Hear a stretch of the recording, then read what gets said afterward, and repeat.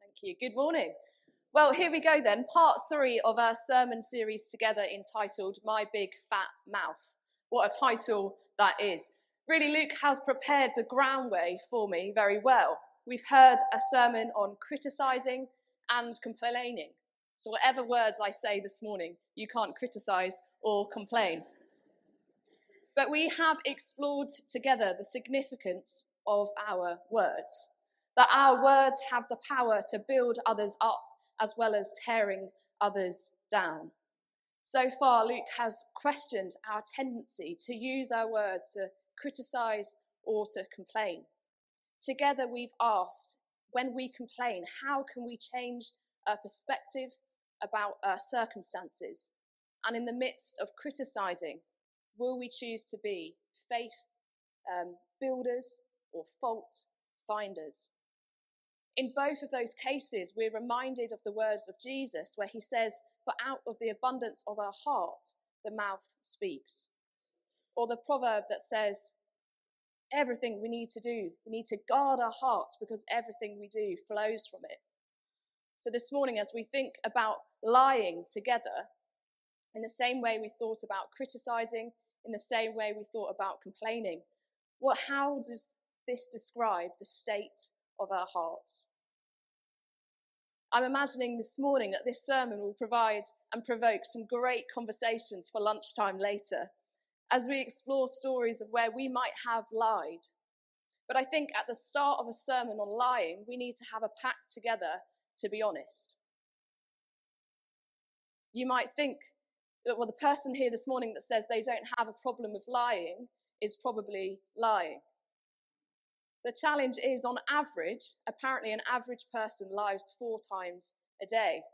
And even more specifically, a study from a university in America states that a single person, on average, can't meet a new person that they've never met before and have a 10-minute conversation without including one lie. I've been here 5 months, I've met a lot of new people, but a person can't go more than 10 minutes when meeting a new person, potentially, without lying. Now, I know what you're thinking already. If you've got an analytical brain like mine, what constitutes a lie? What constitutes an average person? Potentially, you're trying to make some wriggle room for how can we get ourselves off the hook. I don't lie, Zoe. Perhaps I just exaggerate the truth a little bit. I don't lie. Potentially, I just embellish my stories to make them more interesting. I don't lie. Maybe I just fabricate or change a few details every now and again. Maybe I don't lie. I just let my emotions have more volume than the truth. But we all do it. And I think at the start of our thoughts on this theme today, we need to potentially admit that we may lie multiple times a day. When Luke asked me to preach on this theme of lying back in December, my honest reaction was, oh no, I'm going to have to share some stories of where I potentially lied and this has been fairly problematic. Potentially over the last 5 months, you've built up this, character or persona of who you might think I am, and this is going to come crashing down as I share a few stories with you. And the one I will share, I just want to caveat with, I was 16 years old, so a few years ago now, and I was working as a waitress for a pub which was in a local village to where my family farmed, and I used to work on a Sunday morning as helping with the Sunday carvery. And when I got this job, it meant that I couldn't go to church with my family on a Sunday morning, so I used to go to the the church neighbouring the pub that I worked at for half an hour. I used to go and sing a few songs, hear the children's talk, and then leave halfway through the service to go down to work. And 2 years later, I actually became the swim trainee for that church and worked for them for 4 years as their children and families worker. And half the church knew me as the girl that used to leave the service halfway through to go to the pub. So that was my starting point. But I tell you that backstory because it's important to understand that those that I worked for at the pub, the owners of the pub or my bosses, knew that I went to church every week, knew that I went to church before I even came to work for them. So my inability to be dishonest or to be honest with them was problematic. Now, the first time I worked for them, I got to the end of my first shift and it was going quite well. and I'd learnt lots of new things, and I was picking things up. And as we were going towards the end, they asked me a question. And they'd got to know me quite well that morning. They knew that I grew up on a dairy farm. They knew I went to church, and that pretty much summed me up. And they said to me, Zoe, would you like to take home all the meat from the carvery, or the bones, or the scraps of meat for your dog? You must have a dog. You live on a farm. And that was quite a legitimate question. But in that moment, I should have just said, thank you so much. That's so kind of you. But we don't have a dog, so no, thank you.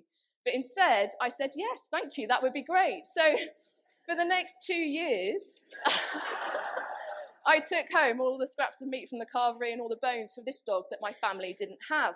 But it got worse. So all the other colleagues that I worked with, the 3 other waitresses, they knew that I lived on a farm. 2 of them lived on a farm themselves and all had dogs, but used to volunteer me to take the meat home every week. So I'd be washing up or I'd be doing another job, and they'd come to me and they'd say, would you like to take the meat and the bones home? And obviously I'd have to continue with this lie, and it kept on going. But one week the chef asked me, and the chef was my boss's wife, asked me, what's the name of the dog that you have? But first of all, they started with, what type of dog do you have? And my auntie and uncle at the time had a Jack Russell, so that was the first that came to mind. So I said, I have a Jack Russell called Jack. And she looked at me and she said, you would think on a dairy farm you would have like a collie or a sheepdog. And I replied saying, you would have thought, like that would have been a much better reaction. But actually, in my 2 years of working there, my family did get a dog. So to complicate things even more, one week in my excitement, I shared a picture of the puppy that we had. And I thought this morning, to tell you that I am telling the truth, here is a picture of the dog that my family does have. We do now have a collie called Max. But I showed her this picture of our puppy Max, and she said, lovely, how's Jack finding it? And I was just like, literally, this just got worse and worse. To which I replied saying, sadly, he died and we've replaced him. And it was just awful. So again, you're getting this real picture of me this morning. But why I share that is because this lie got bigger and bigger and more complicated, and it was humorous at the time for my family and friends. My family hated it. I'd come home with this meat and bones every week, stink the kitchen out because I put them in the bin, and it was this awful story. But how quickly things escalated. And my kind of starting question as we think about this theme of lying is, why is it so easy for us to lie? And is it a big deal? I was one of the only few people in this working environment that was a Christian, and yet my actions in this instance wasn't integral. In the one hand, I was answering their questions about faith, telling them about the church service that I'd just been to prior to work, and on the other hand, I was accepting meat for a dog that I didn't even have.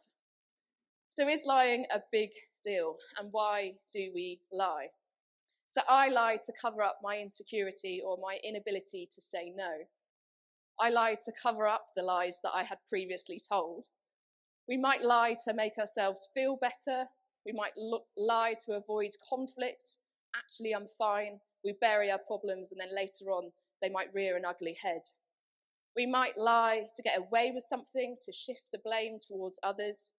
Or sometimes we might lie with good intentions. When a friend of ours asks, how does this top look? Or do I really have a problem with complaining or criticizing? We're not called to speak the truth harshly to others, but we're called to speak truth in love. And I think we're all aware this morning that there is a difference. I think another lie that we often commonly share, and maybe it's British culture or maybe it's church culture, is when others ask us how we are. I'm fine, thank you, or I'm really good, thanks. When we're being really honest, we're probably not. I had this a few weeks ago, actually. I was at Toddlers, and one of our lovely church mums came and asked me how I was and asked me how my Christmas was. And I said, oh, it was great, thank you. It was so nice to be home. And she replied saying, Zoe, I was at the prayer meeting on Monday night. I know that your dad is in hospital. And I was like, oh, if you do, then maybe I should be honest. Sometimes it's easier to be dishonest with people because we don't want to be held accountable, or we don't want to let people in, to let them too close. So we have to be vulnerable with them. We lie to gain for ourselves because we are selfish, sinful beings. We lie because we are prideful, and the truth of the matter is, it does make a difference to ourselves and those around us. Proverbs 12, verse 22 says that the Lord detests lying lips, but he delights over those who tell the truth. The Lord detests lying lips, but delights over those who tell the truth. How strong is that? Growing up, our mum would never let us use the word hate when we were having an argument with our brother or my two sisters, because she was like, that's such a strong word. You don't actually hate them. Right now, you dislike them. But we get the strength of this word. God detests those who lies. In the original Hebrew, when we understand that, we get the strength of what it's saying here. It translates as disgusting or abomination or to make someone nauseous. So we get this metaphoric image of God who is being repulsed by our words when we use them to lie. This idea of God potentially being sick at the thought of the words that we share. Where at the opposite end of the picture, we get the image of God delighting over those who tell the truth. Now, this gives us a helpful context to the words that Pete's already read to us, where Jesus, at this point, as he spoke those words, had reached Jerusalem. So the opposition that he was facing, the questioning that he was facing, is being escalated by this point. And Jesus is in a dialogue. He's teaching at the Feast of the Tabernacles, and he's being opposed and he's being questioned. And there's an evidence of them trying to trap Jesus in his words. So we've had read to us that Jesus responds, and you can almost see his thought pattern working through. The devil is your father. The devil is a murderer. You are seeking to kill me, to accuse me, to trap me with your words. Therefore, you must be the devil's child. And Jesus continues in his words to talk about the characteristics of the devil. He says he does not hold truth. There is no truth in him at all. When he lies, he speaks his native language. The devil is a liar. He is the father of all lies. Jesus couldn't be any clearer on the nature and character of the devil.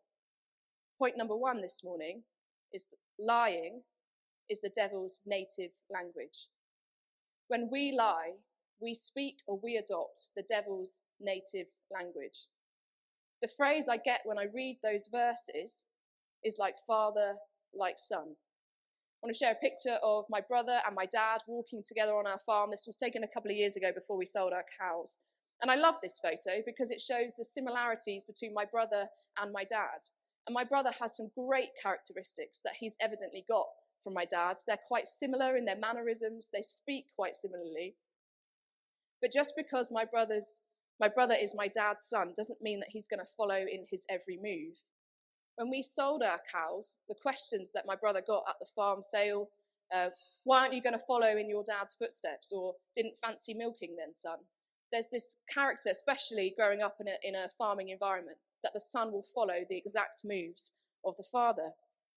But when we think about these verses that Jesus talked about, we must ask ourselves in the same way. When we think about the words that we use, what language are we speaking?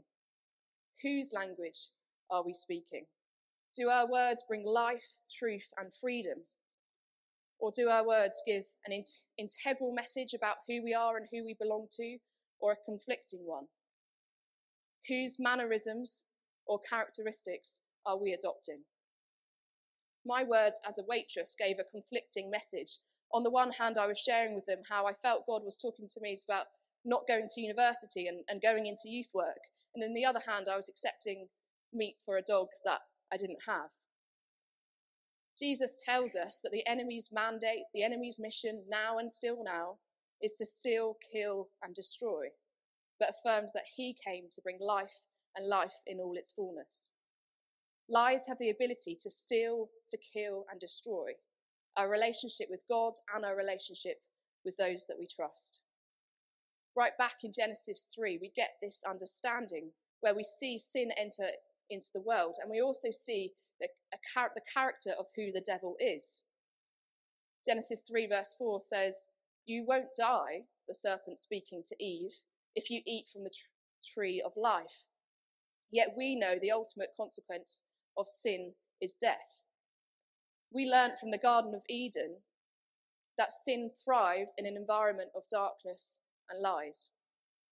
When we lie, we are attempting to hide something about ourselves, to cover up something that we don't want others to see. Dallas Willard, a famous author and writer who writes a lot of books about spiritual formations and disciplines, once said that almost all evil deeds start with the intention or the thought, how can this be hidden by deceit? All evil deeds start with the intention, how can I cover this up? And this morning, I believe God is asking us, why are we trying to hide? Who told you that you needed to hide? We must recognize the enemy's tactics. Peter tells us to be alert and have a sober mind, because the enemy, the devil, prowls around like a roaring lion, waiting for someone to devour. How can we be alert, or how can we be aware of the enemy's game if we're unaware of his tactics? If we're unaware of the enemy's language, and if we're unaware of the enemy's game? I believe part of discipleship is recognizing how different God's kingdom is to the world that we currently live in. Recognizing how different God's truth is to the lies of the enemy. Recognizing the difference between a lie and a truth. If we recognize this morning that the enemy is the father of lies, then we shouldn't be surprised when he tries to lie to us. How does the enemy lie to us? I believe this morning that the enemy's lies can be categorized in 3 ways, with the aim to immobilize us in fear, to stop experiencing life in all its fullness that God has for us. Lie number 1, I don't know if you can relate to this or appreciate this, category 1. You're never going to make it. Don't get your hopes up again. The way you are is the way you will always be. You are never going to find freedom. Lie number 2, you're not good enough. You're not worthy of God's love, God's freedom, or God's healing. Or lie number 3, maybe you can relate to this one. Everybody is against you. They're all talking about you. You are on your own. The enemy plans to get us to adopt those lies in our life. So part of being alert and having a sober mind is recognizing the source of the lies and who they are coming from. So if we're speaking this morning about lies being the devil's native language, and about how we lie, we're adopting that language, or how we may be adopting the enemy's lies in our life, then what is our route to freedom? Point number 2 this morning is we need an encounter with the truth. As simple and as basic as it might sound, we need an encounter with the truth to dispel the lies that we might say or the lies that we might believe. Paul writes in his letter to the Ephesians these words describing how we are to live as children of light after hearing and meeting the truth in Jesus.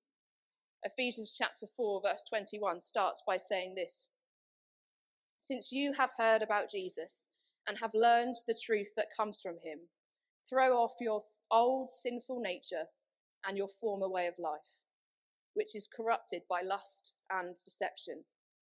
Instead, let the Spirit renew your thoughts and attitudes. Put on your new nature, created to be like God, truly righteous and holy. So stop telling lies. Let's tell our neighbours the truth, for we are all part of the same body." So we're going to think about these words for a moment, and then we're going to explore the life of 2 characters in the Bible before we end by thinking about how honesty starts and propels growth. But Paul starts by saying, you have seen Jesus, you've heard about the truth, you've learnt from him. He is the way, the truth, and the life. So throw off, cast, dispel away your former life, which is corrupted by deceit, by lies. And I think the key word this morning is that instead, we have a physical choice to make after meeting and encountering Jesus, the truth, to let the Spirit renew us, our thoughts and our attitudes, so that we can put on our new nature. He then goes on to give that specific example, so stop telling lies, because we're all part of one body. What can we take from that? Lying divides. But when we choose to be ambassadors of the truth, that's when unity works. We get this clear picture of the old, the former life, an encounter with the truth, and then this resulting journey of working out what it looks like to put on our new nature. But if you're anything like me this morning, you're screaming, that's really difficult. It's just not that simple. I struggle to leave behind my former way of life. I get impatient and despondent about where I'm at. And this sermon series isn't aimed at making us feel like we're bad Christians because we criticize, we complain, or we might lie, but rather to demonstrate we're all on this discipleship journey together, where God in his love and in his grace chisels away at us. He molds our character and our heart, and we can be transformed. We see it all over Scripture. You don't have to delve that far, even in Genesis alone, to see the lies and the deceit that is entwined in our story of redemption. What is significant to see is how God responds in light of those lies and deception. Let's briefly look at two characters together, two examples of where God changes the character. Where we're introduced to these two characters, we're literally described as them being deceivers, manipulators, and cheaters. Let's take Jacob first, for instance, who was a liar who lived up to his name. His name literally meant to grasp at the heel. Figuratively, he deceives. He stole his brother's birthright and blessing by probably one of the most elaborate lies we see in the Bible. He uses goatskin props and his brother's clothes to receive his father's blessing. Yet incredibly, God shapes this liar, this cheater, this self-reliant, unlikely hero, and uses him to bring about his promise of a nation and a people that are going to be devoted to him. As Jacob encounters God at first in a dream and then later face to face, he is changed to become Israel, a man worthy of founding a nation. But what Jacob gets right is that he wrestles and he struggles with God. He was changed by encountering God personally. But what Jacob models to us so well is that this is going to be a process.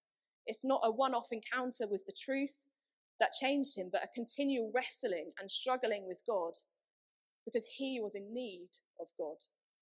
This will be a process that we will wrestle with. But equally, when we look at the life of Zacchaeus, my second example, we sometimes realize that our lives and our actions will need an immediate response. Now, we're all familiar with the story of Zacchaeus, the tax collector who was incredibly unpopular with the crowds. And you can tell that by the Gospel's reaction as his story, as Jesus invites himself over for dinner, is played out. Yet what happens after meeting Jesus is he says that he wants to put right his actions of wronging others. He gave away half of his possessions to the poor, and he gave back 4 times the amount of money to those that he'd lied and cheated to. So what Jacob and Zacchaeus teach us and model to us so well is that God, when he renews and transforms us, this will be a process, but it's a process that still requires action. We have choices to make about the words that we use. We need to be active truth seekers. We're not called to be passive in this journey of discipleship. We won't suddenly stop lying if we hang around church or we hang around Christians. We have an active role to play. So where does this leave us this morning? My third and final point is that all growth starts with honesty. You can't move forward with God or move forward in life without this basic principle that we need to be honest about where we're at, wherever that might be. All growth starts with honesty. You need to take a stock of where you're at in order to take your next steps forward. Over the last few months, God has been speaking to me personally, and I've been going on this journey of becoming more self-aware. I've been reading multiple books about how you lead and examines life, how to recognize what our blind spots are, the areas of our life that are our weaknesses, our shortcomings, and how God might work with those with us. There's this connection between us becoming more aware of who we are that propels us to meet a God that we know that we are in desperate need of. Often this is deep and this is painful, but sometimes it's not until we realize where we're at that we realize and can be encouraged that that's the starting point for growth. When we lie to others and we lie to God. So let me ask you this morning, where are you at? Is there someone this morning that you might need to go and be truthful with? That awkward conversation that might start when you say those words or when you act that way, this is how it makes me feel. Or is there someone here that you might have lied to, that you need to go and confess and ask forgiveness from? It might be as simple as when a friend asked you, how's your daily devotional time going? And you responded, fabricating the truth a little bit because you didn't want to lose faith. If you're struggling to read your Bible or pray this morning, let's be honest about that, because you're not the only one. Or actually, if you're here this morning and being truthful, you're not even sure if you have a relationship personally with God. That's something to share with someone else, because all growth starts with honesty. Are there areas in your life where you feel like you're hiding? God, in his grace, has a habit of bringing things out of darkness and into light. Can you see the subtlety of where the enemy has spoken over you and led you to believe his lies? We need at first to identify those lies to be able to replace them with truth. Whatever it is, as I've spoken this morning, the Holy Spirit might have gently revealed something to you. And whatever that situation might be, my encouragement is for us to have the spirit of Zacchaeus that says, let's act, let's respond, and let's repent. Recognizing that this is a process that we will wrestle with as God molds our character, because all growth starts with honesty. This is not a message of condemnation this morning, but I gently ask the question that God has been asking of me. Where do you need to grow? Our challenge is not to be content in where we're at, because there's always more. Our challenge is to not run away when it gets difficult, when it gets hard. If we hear God speak to us, then our challenge is to act. Don't rush and don't delay, because if God wants to take you deep, it's because he wants to take you far. If God is doing the surgery, if he's doing the revealing, it's because he's the one who wants to bring the healing. If he gets to the root of our disease, the root of our sin, the roots of our hearts, then we will emerge a new creation. What do I want you to hear this morning? Our words have significant power. Our words indicate where our heart is at. When we participate in lying, we are participating in the devil, who is the father of lies. We need an encounter with the truth, allowing the Spirit to renew us, our minds and our hearts and our attitudes, throwing off the former ways of living so that we can be new creations. This is a process. We will wrestle with this, but it does require action. What do I want you to do as a result of this morning? Take stock of where you're at. Be real with God. Be truthful with others. Let Jesus, who is the way, the truth, and the life, reveal areas of growth necessary in your walk with God. Be alert to the ways of the enemy and replace his lies with God's truth. Let me end by praying.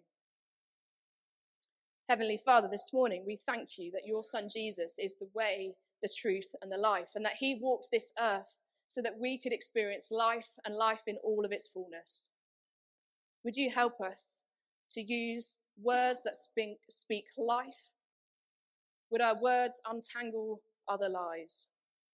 Would your Spirit reveal to us this morning areas of growth that might be needed? Would you help us to walk forward with you? Father, if there are lies that have been spoken over us, or that we are currently living, or if the enemy's voice is loud this morning, would you meet with us?